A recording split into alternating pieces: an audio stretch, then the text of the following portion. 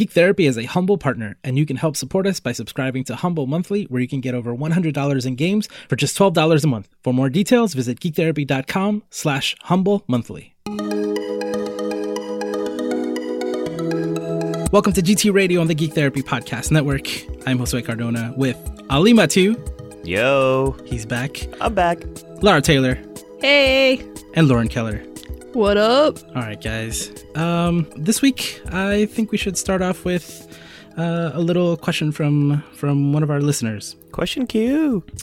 So now that you mentioned question Q, I would like to clarify for anyone who may have misunderstood me in the past. That means me.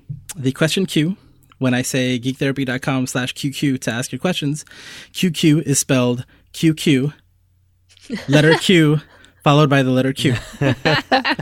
I apologize to everyone who for whom that was not clear. I assumed it was clear, but I was informed that I was mistaken. Thank you for your apology, Josue. I was very confused. I totally thought it was C-U-E, and then I wondered, is it Q-U-E-U-E? Q-Q? I think you're the only person that thought that, Ali. I have no response. I might have been the only person, but I appreciate your apology. So you too can ask a question of the show, and we'll answer it here. Usually the question queue will be at the end, but this was a good question. She's Becca Rose on Twitter, and she asked regarding our discussion from last week. She said, regarding the discussion about Chicago Med's interns showing what happens when you don't get help, do you think we should be representing what happens when you do get help more often now to avoid contributing to stigma that people struggling with mental health are dangerous? I was disappointed that Star Trek Discovery did a similar thing because I feel that by now, in 2018, a show about the future should represent mental health and illness in less violent ways. So just a quick recap. Lara, you're the one who mentioned Chicago Med last week. Right. Yeah. So on the show, Chicago Med, they have a relationship with a therapist who's running the psychiatry department and an intern. And the intern, something bad happens with a patient attacking the supervisor, and the intern gets really stressed out about it, and eventually does something because she's scared of her patients to another patient. Like she maces him in the face. And I think it's important to note that particular example is less about the people with mental illness being violent. Yes, in the past there is one, but at psychiatric hospitals, you're going to see maybe not that extreme, but more violent patients. It was more about what happens, and it's something that doesn't get represented, what happens when a therapist doesn't get help. Yeah. But as far as what happens when you do get help, I think it does need to be portrayed more. Yeah, because in general, we probably never see that patient ever again on the show. We won't see if he gets better and how he got better and what happened. Right. Yeah. And the Star Trek example, specifically, I'm guessing she's referring to the character who he says he has PTSD symptoms, and of course he's a villain. And we also see that he is also going to be quarantined if he says anything. So it's like we haven't, in that future, things don't seem much better than they are now. Ali, how do you feel about that one? Right? I'm guessing that's what she's referring to. Yeah, that was something that Lauren and I were talking offline about this week, and it's messy to understand because part of it is introduced as this could be PTSD, and then as the story unfolds, you also learn that it's Klingon stuff is going on. Like, I don't know how else to describe it without spoilers. Klingon stuff. Right, as it occurs. But with both of these episodes, they seem to be supporting that myth, that very dangerous myth, that people who are struggling with mental illness are in some ways dangerous. when we know that like the data just doesn't fit that. It's an incredibly small percentage of people who have mental illness who are dangerous. They tend to be more, if they're danger to anyone, it's usually to themselves, not other people. So I overall, Josue, I just didn't really like how that storyline unfolded, both from a mental health standpoint, but also from a story standpoint. You know, one of the classic examples in geek culture is Arkham Asylum, right? It's all the bad guys are crazy, so we got to put them in the asylum. And there's, you know, a lot of people have written about that and talked about that. We've talked about that in the past. And I was also thinking about how, Lauren, you and I were talking about horror video games. Like, how often is a horror video game set in an asylum or the crazy people or the bad people? Mm-hmm. Yep. It's pretty bad. It's pretty prevalent. I mean, to the point that there's even a game jam called the Asylum Game Jam, where the premise is to make a game that does not have anything to do with mental illness or take place in any sort of mental ward of it. You know, I'm thinking of what is that game called? Is it Manhunt, maybe? Mm-hmm. Yeah, that's one. That's a game. And then, no, it's not that one. There's Outlast? No, it's an older one. It was on PlayStation 2. Anyways, in the first one, it like takes place in like, the crazy hospital. But in the second one, it's like you're literally just fighting hobos is like the intro into the game. And that's like supposed to be like, the bad guys, protect yourself. And it's like, oh my gosh, are you for real right now? Yeah, I mean, it's bad. Can you guys think of any examples of someone who, I mean, not even that we saw the process of them going to therapy and feeling better, but that we know that they are where they are because they were in therapy? There's examples in Star Trek. In The Next Generation, there's Lieutenant Commander Reginald Barclay, who has a lot of anxiety, and we see him in and out of treatment with counselor Deanna Troi. He has a transporter phobia, and then there's another episode where he sort of gets quote addicted to the holodeck. And so he's also a character who overcomes those things and really contributes to Enterprise. And in Star Trek Deep Space Nine, there's a character of Nog who does have post-traumatic stress disorder from losing a limb in the war.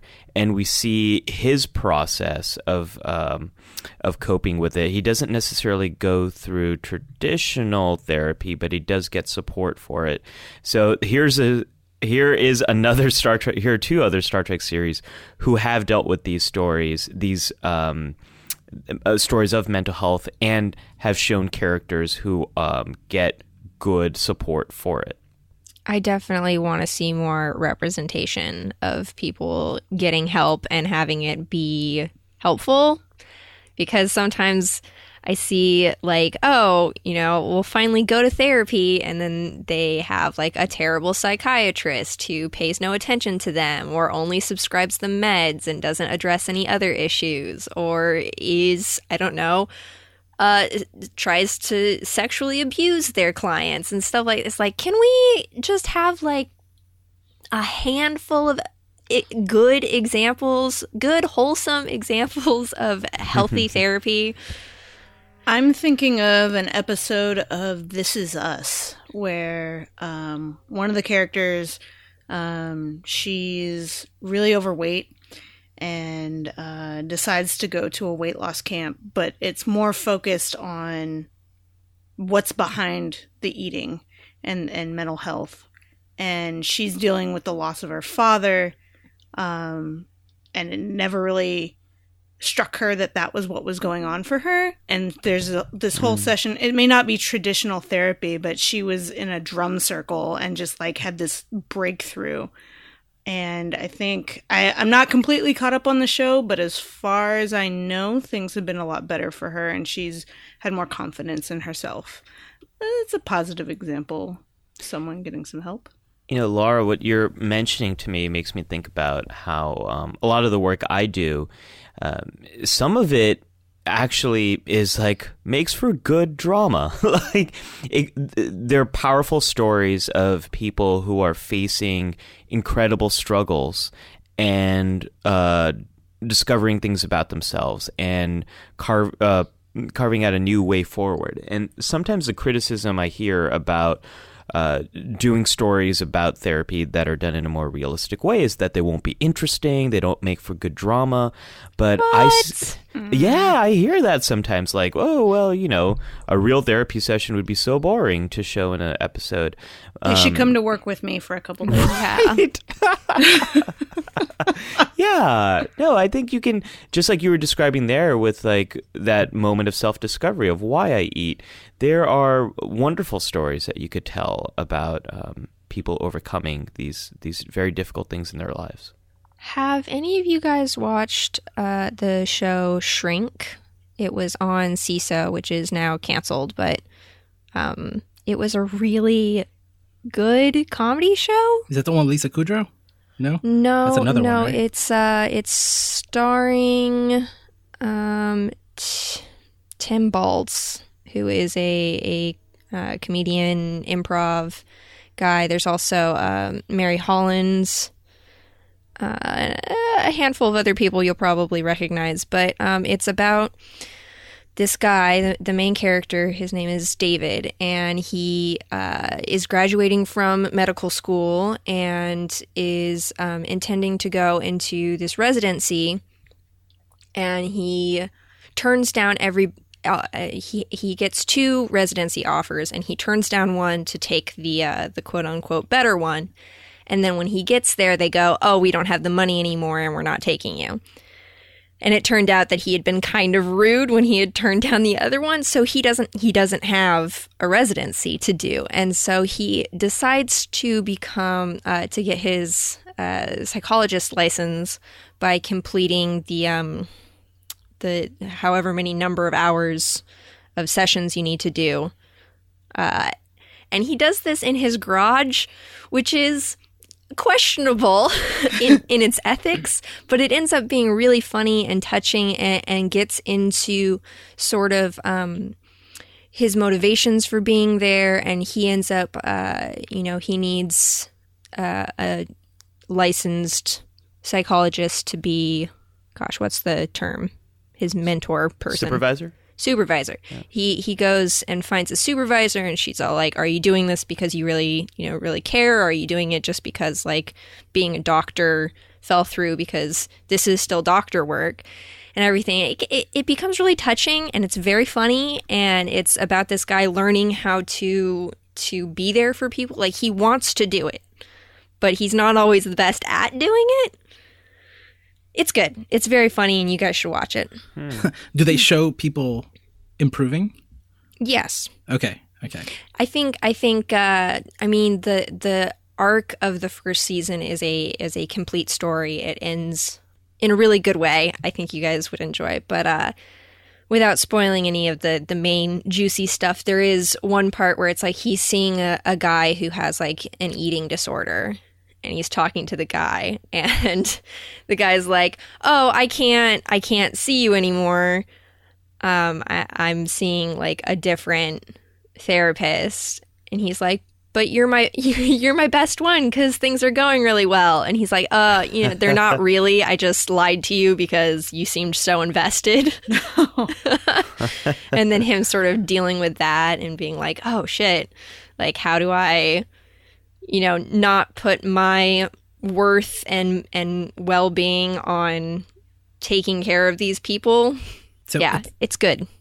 So like Ali said, it might not be fun or entertaining to watch a therapist at work, for example, right? And so I have a few examples. So there's Sopranos, right, which is not best example of therapy, but I like it that there's this character who's I believe he's dealing with anxiety, right? I think he's getting a panic attack at the beginning of the series, and then he goes and speaks with a therapist throughout the entire series, and they add some drama to it, like his enemies attack his therapist, and there's all sorts of stuff, but there's something about him going and actually feeling better. Now, there is the theme that he's feeling better to just be a better gangster and bad guy, but that's a different discussion.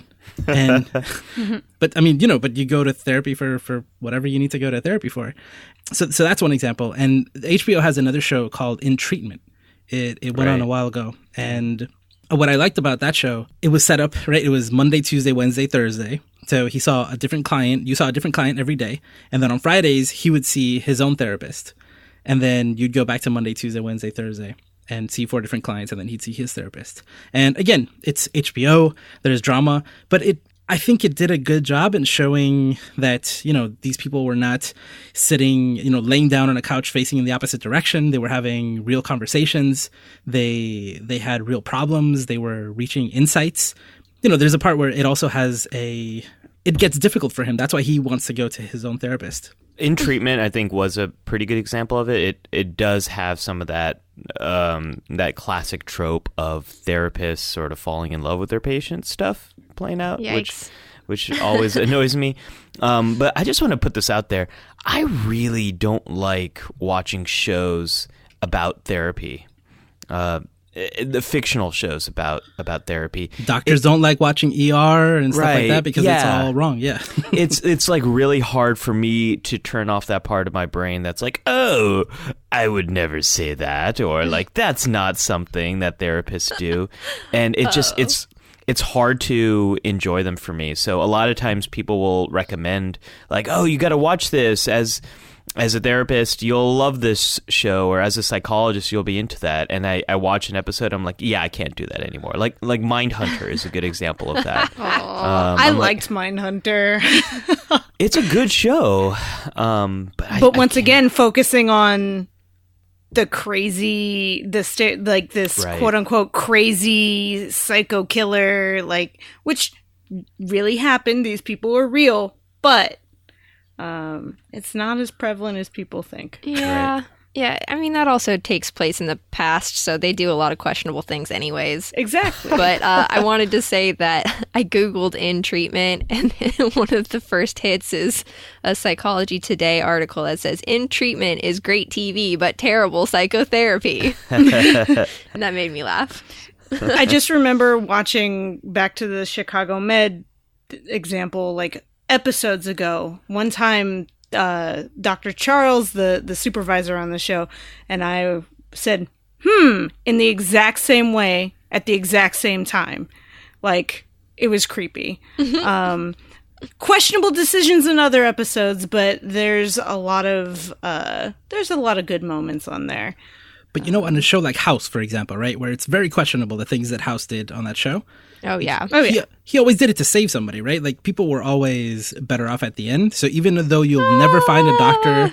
I mean, usually, right? I'm not as well informed about House, but they're doctors. They're trying to save people, Mm-hmm. And where is the team of super therapists that are helping people? The drama comes in man, you messed up, or you did something wrong, or you could have done this differently, or things didn't go the way you wanted them to.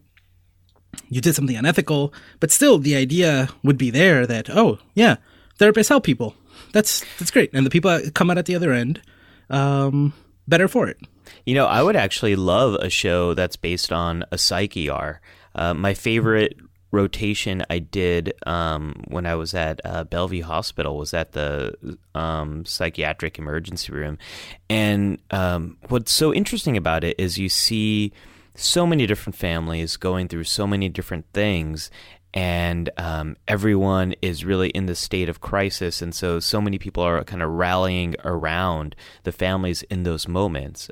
I think that would make for a really beautiful show that would highlight a lot of things that we talk about here. That would be really cool. Josue, you should pitch that to someone. Let me tell you about Mental on Fox a few years ago, where every time someone would come into the psych ER, they would flash a page of an assessment page on the screen, and they would write out the DSM diagnosis on it. It was painful to watch. It was canceled after just a couple of episodes. Wait, this is a real thing? This was a real show. Yeah, it was called Mental on Fox. What? Yeah, I mean, it was that same feeling of I can't watch this. I can't do it. Yeah. I can't because I'm too close to it. But the idea, right, would be kind of cool. And go back to the Star Trek thing. Sometimes I think back to Counselor Troy, and like she is an empath, right? So she like a really bad one. Yeah. Captain, So that's what, since they're angry at us. Well, yes, Troy, they're firing phasers. Like, you get that. So it's like on the one hand, I was thinking like, well, that's cheating, but at the same time, B. Becker Rose's question is on point. Like, why can't we show the future version of mental health? Why can't we show like how great it would be if people were more open about the fact that they are feeling anxiety and they can go get super future treatment, right? That's faster and better and effective. And that's an excellent metaphor for today, right? There's so many metaphors in Star Trek about how the future can be better than it is now. So in a utopian society where people work to benefit themselves rather than for money, I think they would understand and go get help when they need to. Yeah, that was definitely something that bothered me in the Star Trek Discovery episode where Ash was so worried about getting grounded, which is funny to say when you're on a spaceship, but basically he's like, oh, we can't tell anybody that I'm having these like PTSD flashbacks because then they won't let me go on the super duper important mission. Yeah. And I'm just like, you live in a super like space magic world. You guys really don't have like a patch you can slap on that chills you out for a couple of hours, like for reals? And he said he would be quarantined, which is essentially we're going to lock you up if you talk about it. Yeah. And that's a military parallel, right? But it's also like, that's what we go through now. And we're trying to work on it. We didn't improve. We're better than that now. Like, we have better VR therapy in the military and for civilians than Star Trek is doing. Like, they have the holodeck. They have and we've seen like a version, a very like a bit more of a primitive version of a holodeck here on the Discovery. Like, they could do some VR treatment for him. Talk about exposure therapy. Right. Totally. We have a magic 3D printer that can make anything, but we can't make that magic patch that Lauren's talking about. Yeah, and I mean, even NASA right now is developing more algorithmic AI type of therapy that the astronauts can have on their mission to Mars. Like, Star Trek has really done a bad job with showing future mental health. I would say actually there isn't a lot of future mental health shown in a lot of genre TV or film. No, I remember one episode of Doctor Who where essentially there was a pill for everything, right? So any ailment that people had an issue with, they would just take a pill. And that's not a good representation of future mental health, but it was something, right? It was something someone trying to tackle that idea. Come on, Black Mirror. Where's my mental health therapy episode at? Oh man, so I watched Crocodile last night. Oh. I was yelling at the TV. That's not how memory works at all. Yeah. Sorry to sidetrack there. I just strong emotional response. I believe Crocodile may be my favorite episode, or at least second favorite. Really? Episode. Oh man. Oh yeah. Oh. I'm having a hard time remembering which one is exactly. Crocodile. That was episode 3 of the new season. Crocodile is the one with the lady the lady from the insurance company investigating. Right. I love that episode. Yeah. Oh my really? gosh. Wow. Yeah. Okay. Yeah. All right. Well, there's memory issues, yes, but one of the things that I like is they mention how fragile and how memories can be informed by other information and how things can get clouded. So I liked that that was mentioned in that episode. And they pull in the sounds and the smells. So good. Okay, so the smell thing was legit, but them saying that memories are really fragile was immediately like what they were showing and what they were saying were in opposition. I disagree. I think you should rewatch it. Because memory is not like a video. That's not how memory works. And so like the effect where the dentist sees the woman's jacket is green and then the insurance lady says actually it was yellow and the memory changes to be yellow. Like, that was a cool effect, sure. But that's like, you wouldn't remember it that way at all. That's not how memory is saved in the brain. Like, granted, we don't know a ton about how brains work. It's all still we're still figuring it out. But is it more what they were picturing in their head at the time? Because if she said yellow, then in my head I would picture the jacket yellow. Yeah. And also, it's not a memory, it's what's going on right then. It's also like she played the music for people who weren't outside where they would have heard the music. Like, it just, the whole thing, it would be not usable in, like, you know, in court. No, we need to or have whatever. we need to rewatch it, and we need to reevaluate your opinion on this. Yeah, And have a No, whole episode on it. I think you guys are wrong. no. That's okay that you think we're wrong. But I can't believe we're like, everybody's okay with talking about future and Star Trek and having a patch that cures your mental illness, but you're not okay with a small machine that interprets your brain signals and outputs a video signal. That's I don't know what's the issue here, Lauren. It's just not how memory works, man. So, thank you, B. Becker Rose, for that question. Yeah, thank you. That was pretty good. And so, I mean, I think in general we agree there should be. I wish that there were way better representations of, you know, mental health treatment, you know, in the media. One of my favorites, if not my favorite, graphic novel or comic series is I Kill Giants, and they just released a trailer for the movie this week. What? There's a movie? Yeah, Zoe Saldana is the therapist, is the school counselor. Shut up. Yeah. Oh my You gosh. just blew his mind. Should we pause and go watch this? Like, No. But When is this coming out? it's in September, and she is so far away. like the representation of the comic book is one of my favorite therapists. Because of the way that she works with. She's doing a little geek therapy. Absolutely. So I'm really curious about that. So I'm hopeful of examples like that, but yeah, I don't see too many in the future. But yeah, I hope we do, and at the very least, like, stop showing all mentally ill people as violent or dangerous. I agree. And I just want to say about that is everyone who's listening here, please create content. Like, I think one way we can get more stories like I Kill Giants and get movie adaptations and then have Zoe Saldana kick butt in that role is if more people who are mentally health minded, very pro treatment, have had experiences here.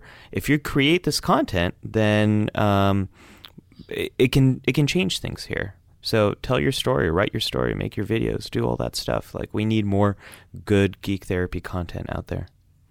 All right, so we'll take a quick break, and then we'll come back with our Media Matters segment. I'd like to take a moment to tell you about Humble Bundle. They sell games and comic books and regular books in affordable bundles, and a percentage always goes to charity. They have a subscription service called Humble Monthly that includes over $100 in games for just $12 a month.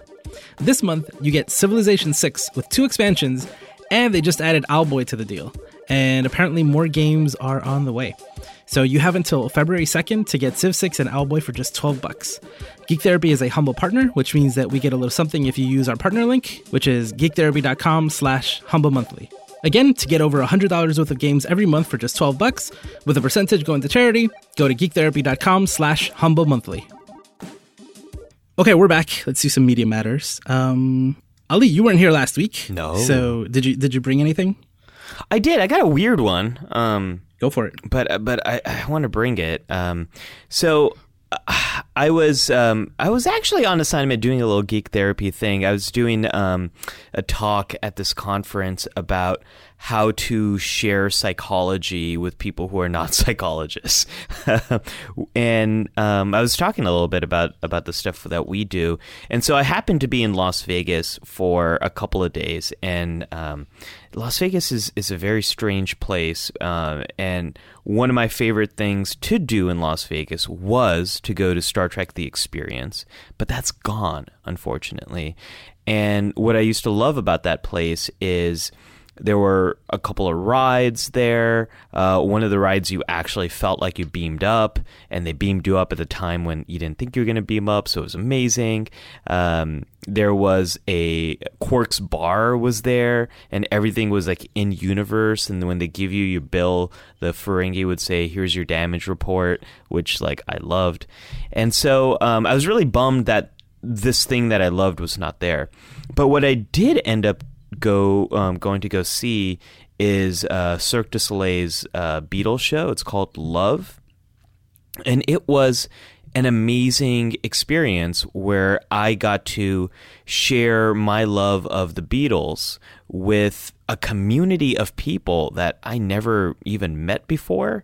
And I was thinking about it in anticipation of today's show, because it's, there's a lot of things in my life where I get to go to a Comic-Con, or I get to talk to you all, or I get to play in some kind of arcade, and I can frequently share my love of some type of media with people who also love that media. But the Beatles have been different. It's something I discovered way after the Beatles ended. And it's not something that I don't get to go to like Beatles concerts. So it's probably one of the first times in my life where I was gathered with another community that shares the same love that I do. And that was really cool. So I kind of wanted to bring that up and just share that. And I'm wondering if anyone here's ever had any other kind of experience where you might really enjoy something or discover something way after it's ended and have a hard time sharing that with other people. Well, it does remind me, one time my girlfriend won tickets on our radio program to go see Scorpion in concert. They're like a big hair band from the 80s. And when I was there, a few of my professors were there. And every time when they saw me at the concert, they were like, "Cardona!" and like high-fived me. And it completely changed my relationship with them. And they were a group that I really wasn't familiar with. But we definitely bonded. And then I became like one of their favorite students after that. Nice. Yeah. I like that. I think concerts are an example of that. And I think sometimes certain classic movies, like you see this a lot with like cult classics, where there might be a screening of it at a local theater, and you connect with other people who really love that.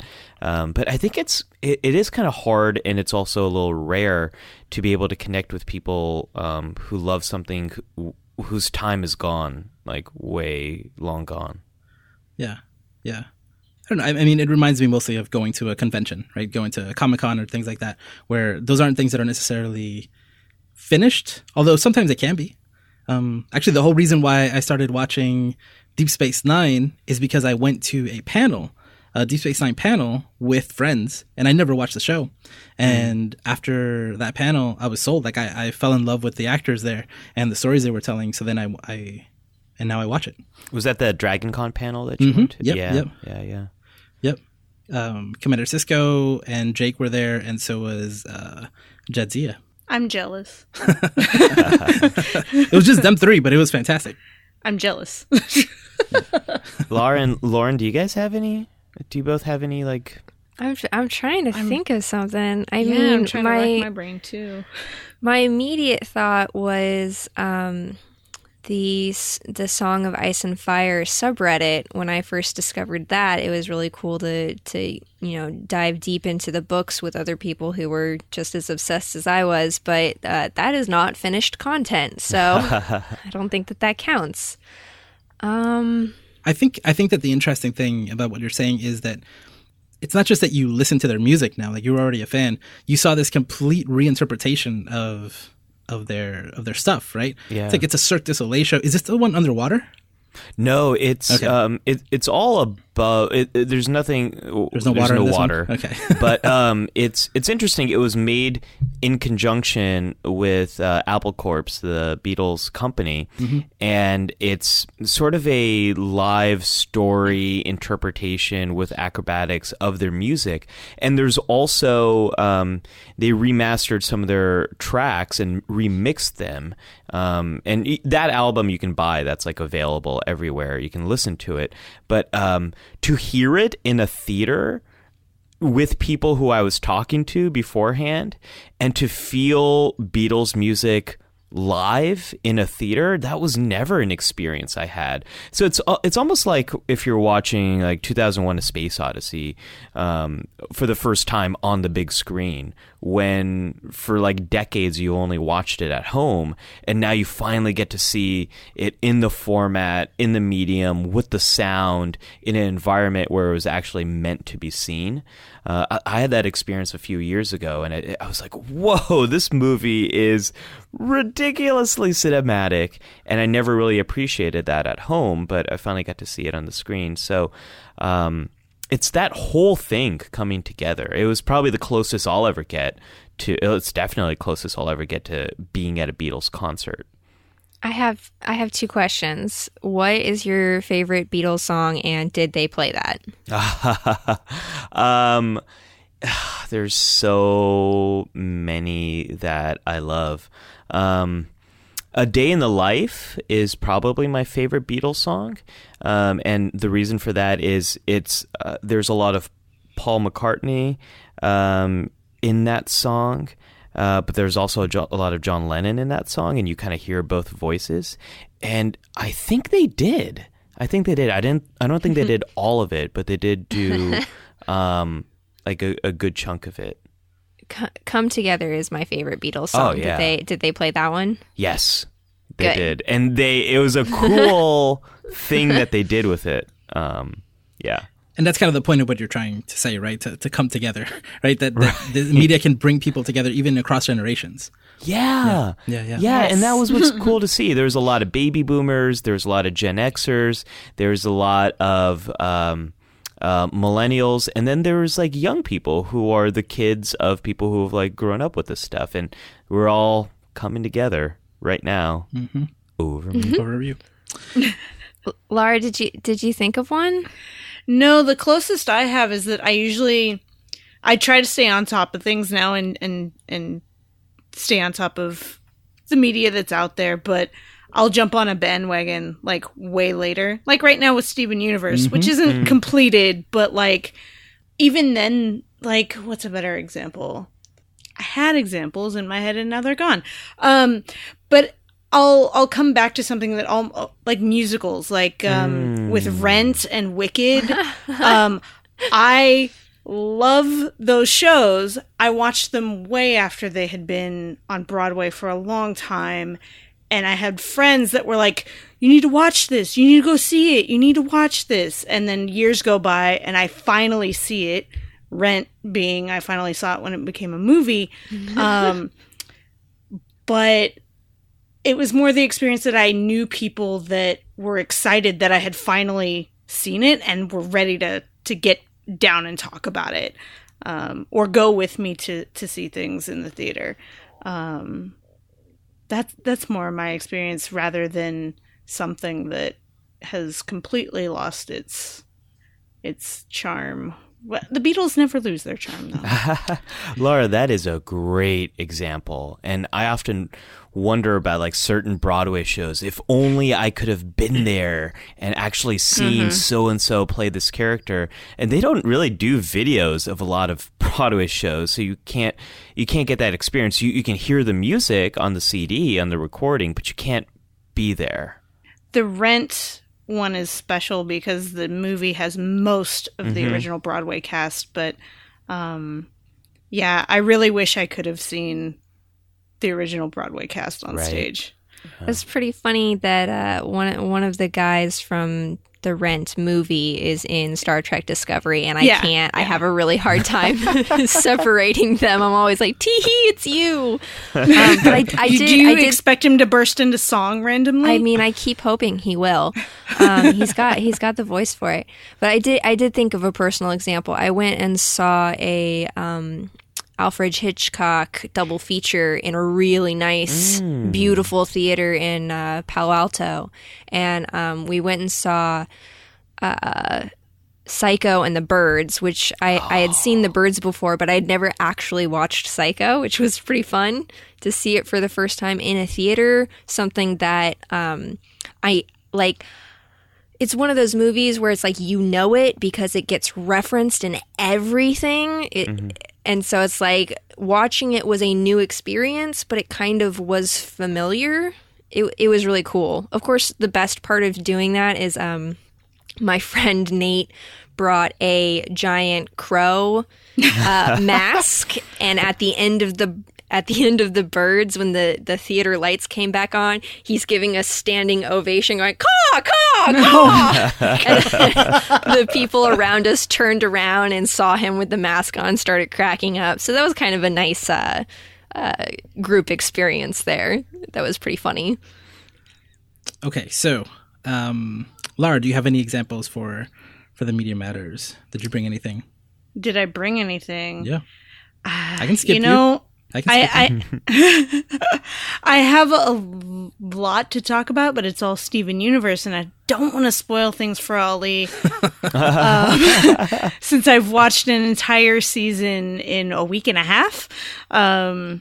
Yes. I do have to say that there's been some really poignant moments for me back before these other two joined us that Josue and I have talked about several times, how I lost my mother when I was 11 years old. So having scenes with Steven trying to figure out his relationship to his mom and missing her have been really heartwarming and sometimes tough to watch, but in a good way. So I think everybody should watch Steven Universe. Yes. I'm 11 episodes in, and I gotta say, I love Steven so much. Such a great character, so warm, kind, fun, and I want to echo that. And I was listening to last week's episode, and Lara, everything you were saying, I was just like nodding with. Like you said, like, it's amazing how much they pack so much into 10 minutes. And then also like how they're just very slowly revealing the whole larger storyline. I love it. It's great.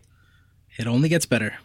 Oh, it's so good, you guys. I'm so glad you're watching. I went back to the first episodes and I was like, oh man, the animation's really rough and the voices are like a little different. Like, it feels, and it's still amazing, but it's nowhere near what it is later. You guys have a lot to look forward to. Yeah. Oh, yeah. Lauren, do you have any examples that are not Steven Universe? I do. Yay! I watched the first and second episodes of Black Lightning last night. Ooh, good, because that was on my list too. I really enjoy it so far. I'm very impressed. I think it's really cool, and I think as far as the Media Matters aspect, it has been really lovely to see the Black artists and streamers and video game makers that I follow on Twitter talking about how much that they're enjoying the show, and seeing people who look like them, and that really warms my heart, and it's also really enjoyable for me to watch because these people are awesome, and Black Lightning's kind of cool. Yeah. I mean, in terms of representation, fantastic. Yeah, I could not think of one of Black Lightning's, his older daughter is I don't know if she's bisexual or lesbian, but she is in a relationship with another Black woman, and I cannot think of another example of two Black women being in a relationship on a TV show, let alone CW style show, and it's really beautiful to. And it's good to see the father being like accepting of it, So yeah, representation is great in Black Lightning, but there was something in the second episode that really bugged me. It's mental health related. So the relationship between Black Lightning and his ex-wife is strained, and they broke up in part because he was Black Lightning, and she didn't like what it was doing to him. So then she says many times in the second episode that he is addicted to being a superhero, that he is addicted to his powers. And then she has a conversation with Black Lightning's friend, and she says, no, he's addicted to his powers. And the friend says, no, I don't think he's addicted to his powers. I think he's addicted to you. And the use of the word addicted so many times in that context was very difficult to watch. Oh, man. Whew. It was a little difficult to watch. Yeah, I definitely in that scene. It's like, oh, this is your addiction speaking. I'm like, So hard. no. So hard to watch. Yeah.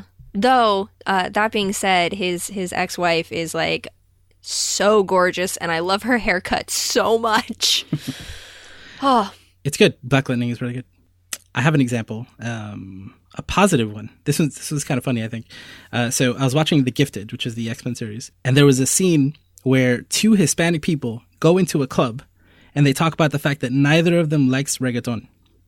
And I love that because it's like going against a stereotype, like like all Hispanic people like this type of music or this type of thing. And it was refreshing as a Hispanic person who does not like reggaeton to hear two Hispanic people both agree that they do not. I like reggaeton. But I don't, and not all Hispanics do. No, they don't. It was like one thing in an episode. I was like, oh, this was fantastic. I love that moment of validation right there, and that's why we so need lots of different forms of representation, because you can't just paint one group of people in one way. Like there's so much diversity within groups. Again, we can point out the bad stuff, but it's also good to point out the good stuff. We need to especially point out the good stuff because there's usually more bad stuff. So I saw an episode of Legion, and this is also a mental health thing. And so there's a scene where this character is having he's freaking out. Let's use that clinical term. And so he is able to then create essentially or separate the rational part of his mind. And then the rational part of his mind essentially walks him through how to resolve the problem. And he's like calm, cool, collected, and is really able to help the rest of him kind of focus and not just understand what's happening, but find a solution. And I love that. I love the metaphor there. I love the visual of him, speaking to the rational component of his mind. It's also pretty good because that actor is actually British, and the rational part is British. It's fantastic. If you get that, it's a good goof. Yep. Yeah. No, I liked that first season. I wish that they had not abandoned the mental illness thread like halfway through. Well, I really like the idea that someone who has been told his entire life that he has a mental illness is told it's not a mental illness, it's a power. And that doesn't apply to every situation, but there is something to be gained from not seeing the way that your brain works, right? The atypical way that maybe your brain works, the abnormal way that your brain works, as not always a problem, but being able to use it to achieve something, that maybe in an easier way that maybe other people cannot. And I believe that metaphor is pretty useful, and I like that. Yeah. I mean, I like the idea of like destigmatizing mental illness and that, it's not necessarily a terrible thing, it's just different. But I don't like basically saying like, it's not mental illness at all, you're magic. As someone who has not seen the show at all and is now going to proceed to pass judgment on it, which is how the internet works, I think. That's why you're here. That's why you're here, Ali.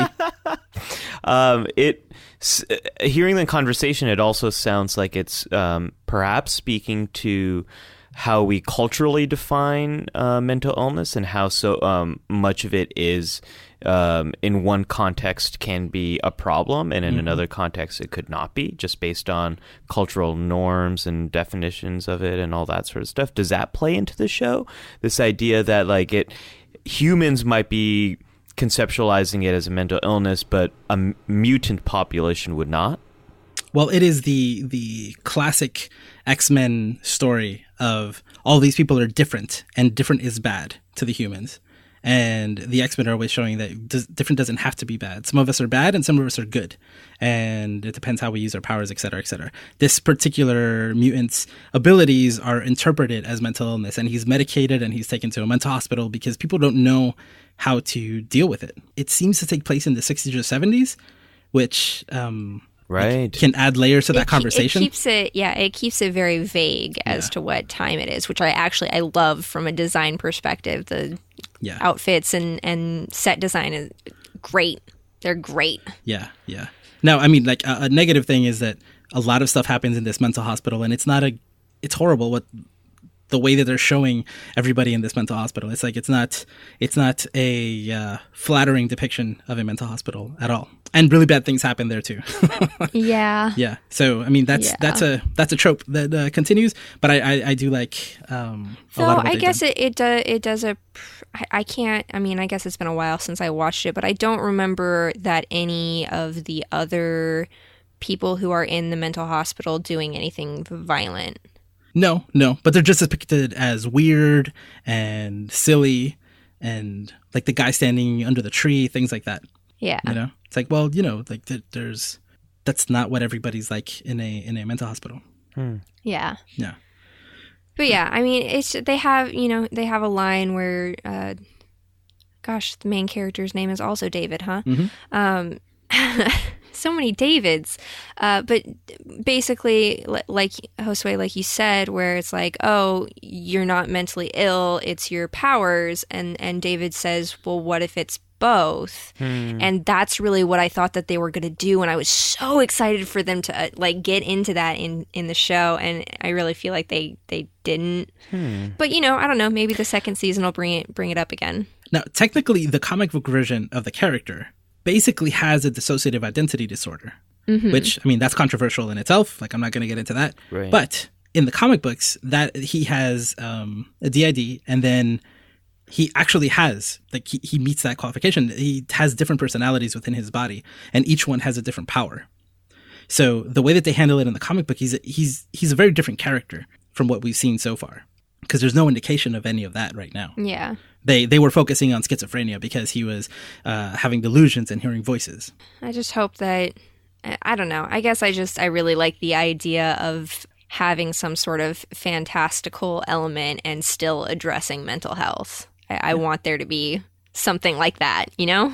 I think it's really interesting, Lauren, what you're saying here, and Josue. It actually makes me want to watch this show, which that's what we're here for. No, there's not enough time. I have to do Steven Universe first and rewatch Star Trek Voyager, which is the other thing I'm doing right now. But it makes me think about the whole idea of mental health within the mutant population, and makes me think of Logan and all the different threads that were happening in Logan, both with Logan, Wolverine, with Professor X, Xavier, and then also, is it X-33? 23. 23. So close. Laura is her name, right? I don't remember what. I think her name is Laura. Each of those was showing a different aspect of mental health, and I thought it was done really well. I mean, they didn't explore any type of treatment stuff, but you don't necessarily have to do that. And I think that's a really interesting idea, like dementia and also being the most powerful mutant in the world. Like, yeah. Disastrous results, yeah. Right. Yeah. Right. Or Logan, who is someone who can heal, and that's, slowing down there, but who's also really dealing with the consequences of his life and where he is right now. I don't know. That movie kind of spoke to some of those themes that I think you were talking about, Lauren. I thought it did that pretty well. Okay. Any other examples for Media Matters? No? Only one person talked about Steven Universe. We did good this week. Only one person brought it up. Okay, all right. So let's do our wrap up segment. Everybody, I want you to choose either some sort of homework for our listeners, right? A suggestion, something you think they should check out, or tell us about something that was like some sort of power up or really great for you. Like the first time we did it, it was, what made you happy this week? That type of idea, whether it was an insight or anything. I don't know. I kind of like the idea of a power up. So anybody have one ready? I've got one. Okay.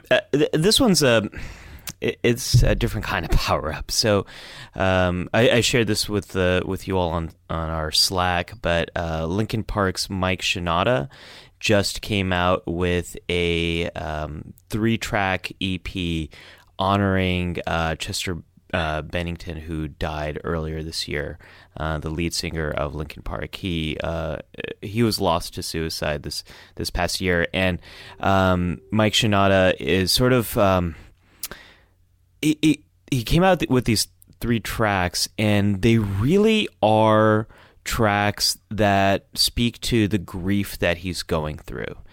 And why I'm recommending this is they really capture a lot of the complex grief that so many of us who's lost someone to suicide feel. I lost my brother to suicide a long time ago, and there's a track he has called Over Again, and it's all about sometimes you don't say goodbye to someone only once, you say goodbye over and over and over again.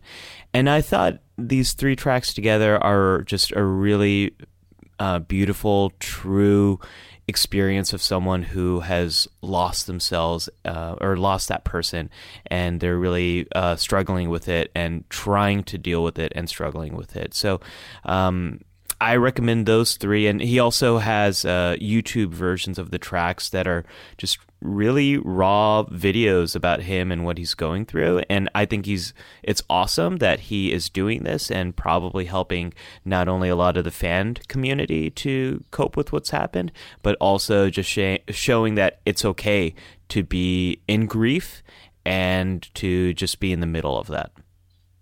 Yeah, it sounds like it'll be.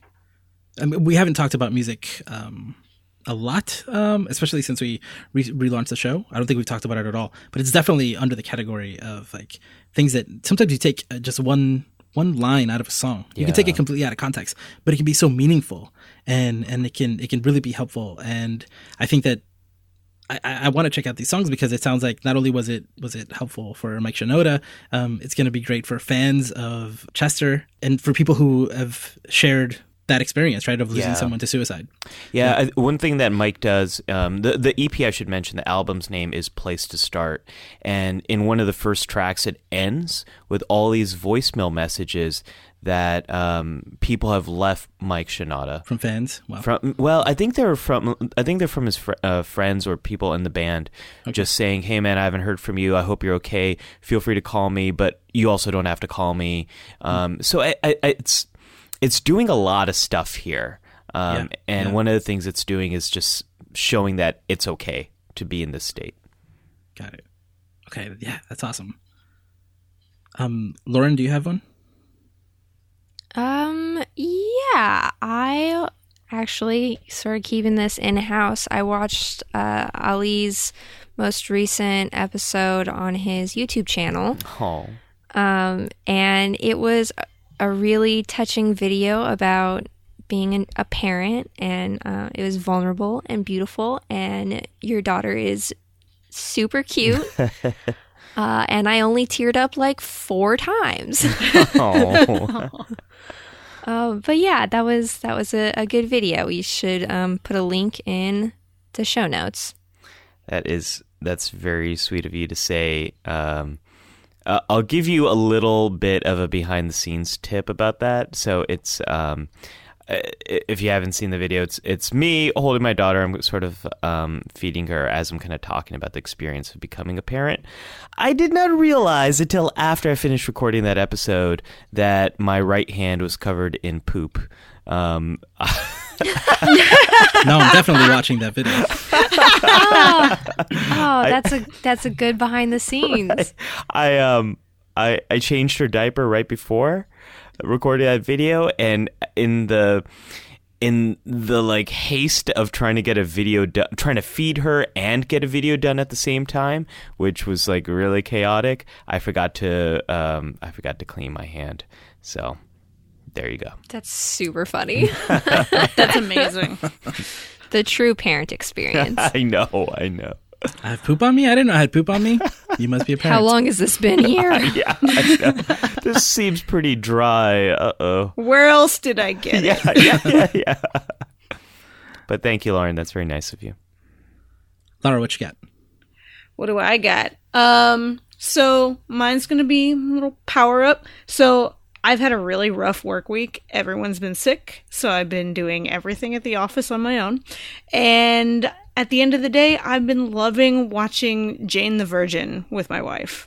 Rogelio is the best character ever made for television. Rogelio is amazing. I think the best character is the narrator, though.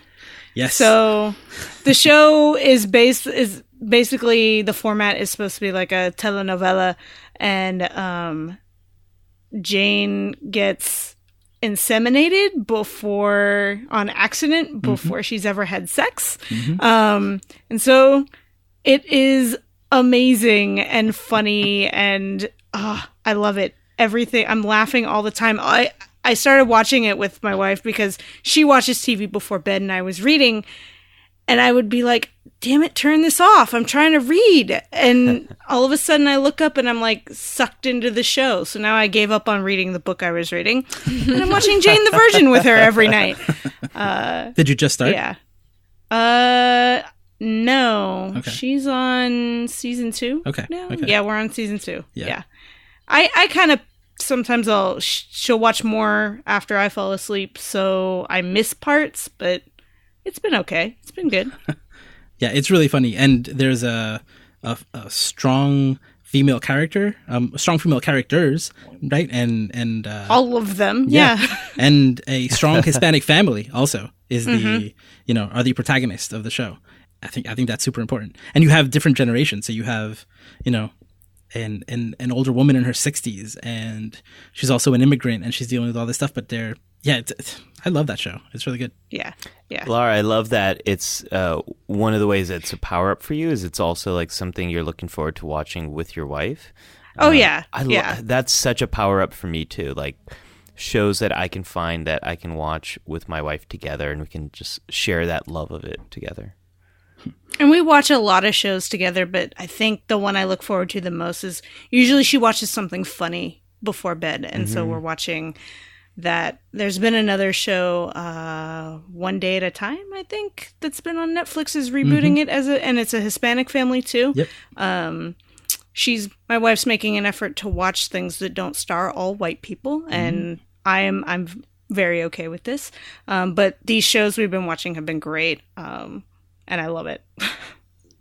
And so for me, I think it came yesterday where I played a brand new video game called Celeste. And, sometimes you find a thing that's like comfort food. I bought this new game called Celeste, and I think that's going to be like one of my comfort games because it's very challenging and at the same time very rewarding. But it has, and I talked to Lauren about this. We did a stream on Twitch, but it has this assist mode where you can make pretty much any aspect of it easier. So at any moment during the game. So my comfort food doesn't have to suddenly turn into this frustrating thing that I can't overcome. I can just play this game with really cool music and cool graphics, and it's a lot of fun, and I feel like a badass while I'm playing it. And if it gets too hard, I don't have to stress myself out. I can just make it easy for a second or skip a level and then go to the next part. I love it. I hope more people play it and kind of take inspiration. Game designers in particular take inspiration from that kind of design aspect. But I think it's definitely one of those like comfort games for people. It's a 2D platformer with a lot of charm. And there's some mental health stuff in there too. But I will definitely talk about that at a later date. Yeah, so that's it for GT Radio this week. Thank you, everyone. Ali, you never plug your YouTube channel. Go ahead and do that. Lauren had to do it for you. Yeah, I am at youtube.com/The Psych Show and make short videos about psychology and mental health and trying to make it fun and easy to understand. If you want to see my daughter as well as my hand poop, there it is. And where can people find you on Twitter? Oh, at Alimattu, ALIMATTU. Lauren, how can people find you? I am at Chicken Dinosaur on Twitter. Laura? I'm at Geek Therapist on Twitter. Cool. And I'm Josue A. Cardona on Twitter. Again, go to... Ask us questions. QQ. That's the one right there. Yeah. Yep. And if you have any questions for us, we have a couple lined up. We ran out of time, so we'll answer them next week. But yeah, any questions, go to geektherapy.com/QQ. That's spelled letter Q. Thank you. You're welcome. Yep, and we'll be back next week. Right. Bye, everyone. Bye. You just listened to GT Radio on the Geek Therapy Podcast Network. For more about Geek Therapy and our other podcasts, visit geektherapy.com. And for extra content, including our monthly book club and other perks, consider supporting us for as little as $1 a month at our Patreon, which you can find at patreon.com/geektherapy.